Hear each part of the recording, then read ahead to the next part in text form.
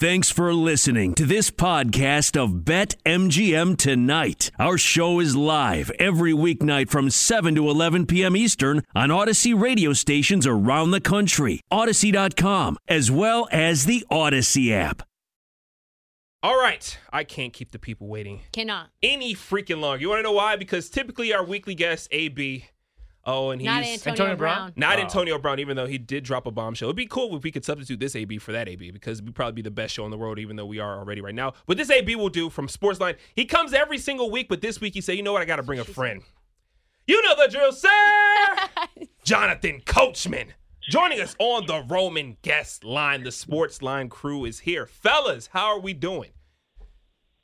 I got to tell you, I'm going to jump in first before AB talks. I got to tell you, when he told me that you guys wanted me on, I was thrilled. Got so much respect for you guys. He did not tell me that he was also coming on. So I have an issue, but I'll try to get through it. I'm thrilled to be on with you guys. Good evening. We'll give you your own weekly segment, Coach, if you want Coach, it, all by yourself. Yeah, you can come hang out with us. We're in D.C. Where you at? Whoa. Now, AB never told me that. If I knew I could get my own segment, you know me, I've got a huge ego. Of course I want my own segment. Let's do it every week. Let's go. It's funny because AB did slide me a DM and said, the only way I get you, Coach, is if I'm still on the show. And I was like, you know what? We have to sacrifice for the greater good. Coach is welcome. My first question to both of you guys has nothing to do with sports. How's the Chick-fil-A partnership going, you guys? I'll tell you what, I'll jump in for Coach on this one. The funniest thing is that, me and Coach have been making jokes about it and dropping it, in the show. We look up like a couple of weeks ago, and Chick-fil-A's doing it. They're doing the exact bit that we were talking about. I know. We were like, come on, man. Like, we should have, you know what? It's on us. We should have trademarked it first, even though, trademarking their brand, that might be a little difficult, but still, That's tremendous. And that's the thing is that we had a lot of people that would DM us and say, why are you guys using Chick-fil-A Nugget of the Day? You know nobody at Chick-fil-A gambles. Nobody's in sports betting. And then literally like 2 days later, we see the Chick-fil-A Nugget of the Night. And so we know they do it. Hey, if it's good business, they're going to do it. But here's the thing, guys. The greatest part about Sportsline and the Early Edge and AB and my entire crew is that when people copy what we do, it's so flattering. So we're never going to say anything. If you want to copy us, go for it. I think it's very flattering. You can't copy respect, Coach. You can't. Coach, Amen. Coach, I came from a non-traditional place in media called Barstool Sports. And they think of themselves as a hybrid between reality TV and the WWE themselves. Wild combo, by the way. And that shaped my lens quite a bit, not only on like content, but the business and just my place in the media landscape. How do you think working for the WWE impacted you in getting into sports media and how you think about things? Was it a help? Was it a hindrance? Both, and why? Great question, because I've had to deal with it. It's so funny because everybody – because I kind of knocked the door down. There had never been somebody that had gone from the WWE straight to ESPN. And because of one lady, she hired me, and I won't get into the whole long story, but when I got there, there's a lot of executives that are still there to this day. And I always like to say they like to protect their pension. They're boxing out their pension. They don't care about making things better. They don't care about opening doors. They care about themselves. And so when I got there, I fought because first they didn't want me there because they didn't think I had the sports knowledge. They didn't think I had the chops because of where I'd come from. And once we got in and I got my opportunities and I got my own radio show and started doing Sports Center and filling in for Stephen A lot of that went away. But then when I tried to do WWE my last 3 years, they fought me on that until they saw the ratings. So I will tell you this, the way it's helped me is my performance, how I speak. I learned everything my entire style I learned from The Rock, but then also it certainly hurt me. And so when I left after 10 full years, I knew that I would do something else much bigger because wherever I went would not hold me back like ESPN did. And now at CBS, man, you see what we're doing every single day. It's so much fun.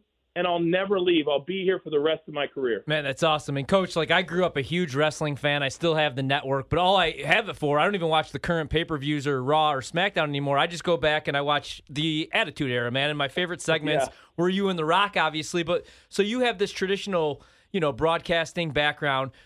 How do you make that transition when you become like an on-air character, right? Like, because then, I mean, you were the assistant to Eric Bischoff, I believe, in 2003. How do you go from, I don't think I could go from being a broadcaster to a superstar. And I mean, you had a character. Match. Yeah, so how did you do that, man? Well, here's the thing. I'm 6'3", and I play basketball at about 215 pounds. I walk around as an adult at 240, 250 pounds. Vince likes his announcers to be very, very small, so it makes the superstars look bigger. So after the first 2 or 3 years, Vince just kept getting pissed at me because I was just bigger than a lot of the guys. So he came up to me. We were working out in the WWE gym. I would be in there with him 3 or 4 days a week. And he says, hey, Coach, what if we try this? You can talk. You can take a beating. You're going to have to learn how to we call it bumping in professional wrestling. But I'm very proud of the fact that I got my ass kicked by the very best in the business for years, but you got to be able to take it. And you never know how tough you are until you seriously get body slammed or speared or put through a table, all the different things that I did. But I'll tell you this, what it taught me was I'm a lot tougher than I thought I was, and that no matter what you think you're capable of, you're capable of so much more.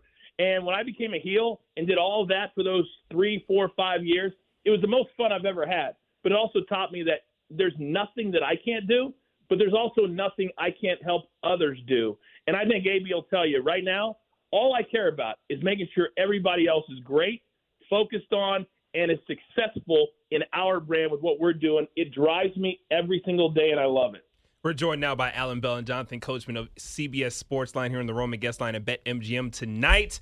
AB, I didn't forget about you. I know the Jonathan Coachman love is very prevalent, but you know what, right Coach, I'm moving you to the side because our AB guy needs some love here. He's just sitting here listening to the phone lines. He's sad, so I'm going to ask him some football questions. AB, we got the Dallas Cowboys taking on the Philadelphia Eagles on Saturday. Saturday football is always great. Right now, this spread is 7. Now, the motivation for both teams is questionable because you have both teams who have already clinched a playoff spot. But Dallas does not look like the same Dallas, and the Eagles, I mean, I guess they're happy to get in, but they kind of want to make a statement as well. What are you doing with this game? Also, the spread is 42.5. I need you to come here and educate and entertain. Well said right there. Nice drop. Let me say also, I love sitting here listening to Coach as well. I can listen to these stories all day long. He's the man. I know. Yeah, beat it, Alan. Look, I'm just kidding. I want to ask him about Taker. Absolutely. So I'll say, like, this game, man, like, you're right. Like, you nailed it. Like, both teams, there's really no motivation whatsoever. I mean, Dallas, could move up theoretically, in their seeding. Philadelphia, is stuck. Plus, we have COVID issues on both sides, right? So if you're looking at a spread this large, I would say lean with the home team. And, in fact, the home team has won and covered the last 6 straight between these two teams. So when you're looking at a big number like that, it's probably a game. I don't know if a lot of people, honestly, are going to quite play it. Also, you know what? Take a look. I'll give you a nugget here. I'll give you your Chick-fil-A nugget of the day here. Nice. Yeah. The last 2 seasons in the NFL, the last week of the regular season, all right, the over is 22-9-1 in games. It's about 69%. Nice. So, pay attention to that. But I would say, when you have a big spread, just kind of leave with the home team here. Okay, so, Coach, I will not ask you any more WWE or WWF questions, but I know that, like you said, like you're the point guard of, I mean, we're all big fans of the show, so you kind of set Alan up, set Mike up. You're like the point guard, but I know you're also a big golf guy. Any outrights, any matchups, anything that you're looking to play maybe this weekend in the Century Tournament of Champions? I think we're all excited to get golf back this weekend, especially with college football ending. Guys and ladies, I'm so excited that golf is coming back tomorrow. And I got to tell you, I listened to a podcast that Brendan Steele did middle of last year, and it really changed how I'm going to bet on golf moving forward. I'm still going to handicap. I'm still going to give it out. I'm actually scheduled to do 8 PGA Tour events this year already. It could be 10 or 11. I'm not sure. They just made the announcement. We're going to ESPN+. I'm super excited about it. But here's the thing, and I want everybody that's listening to you right now to understand that we notoriously go back and forth, different players every week. Stick to the same 3 or 4. Stick to the same 3 or 4 and grind it out. What I mean by that is this. This week, Justin Thomas is minus 113 against Jon Rahm. I'm going to ride Justin Thomas until the wheels fall off. Now, he might lose to Jon Rahm, but over the course of the whole year, if I play Justin Thomas, who's always going to be head up against Rahm or Spieth or Cantlay or any of these top guys, I'm going to win more than I lose. Yeah. So I'm going to stick to 3 different bets every single week, and it's going to be basically the same 3 guys: Justin Thomas, Colin Morikawa, and Jon Rahm. And if you do tournament matchups, you can give a stroke or 2 or 2 strokes, and over the course of 4 days, that's nothing. But a lot of people think it's a lot. So Justin Thomas is a 2-time champ. Also, bet on him to win. He's plus 900. Normally, I would never recommend that, but there's only 38 players. So there's a lot of value on him. Xander Schauffele at plus 1,300, and then Colin Morikawa as well. Coach, I hate to ask you one more WWE question, but you mentioned being a heel, and that was essentially 2 years of me being at Barstool Sports, which is like a totally different – that's honestly what Dave Portnoy called me, the greatest heel. He called me the Iron Sheik of Barstool Sports. How was it for you? How was it for you? Because it was hard. It was like a difficult place for me to be hated, but also love to troll. Like, what was that experience like for you? And did you feel like people came up to you and said negative things to you out in the street? It happened all the time. The night that I turned heel was one of the greatest nights of my career. It was SummerSlam, Phoenix, Arizona, 2003, and we had set this up, 5-6 weeks before, where I had followed Eric Bischoff around doing interviews with him. So when I came out to the ring, it was just like, oh, there's Coach again, and he's going to interview Bischoff when he's done wrestling Shane McMahon. Little did they know, I was going to attack Shane with 4 chair shots to the back. I'm telling you, if you've never hit somebody with a chair, it's the greatest feeling in the world.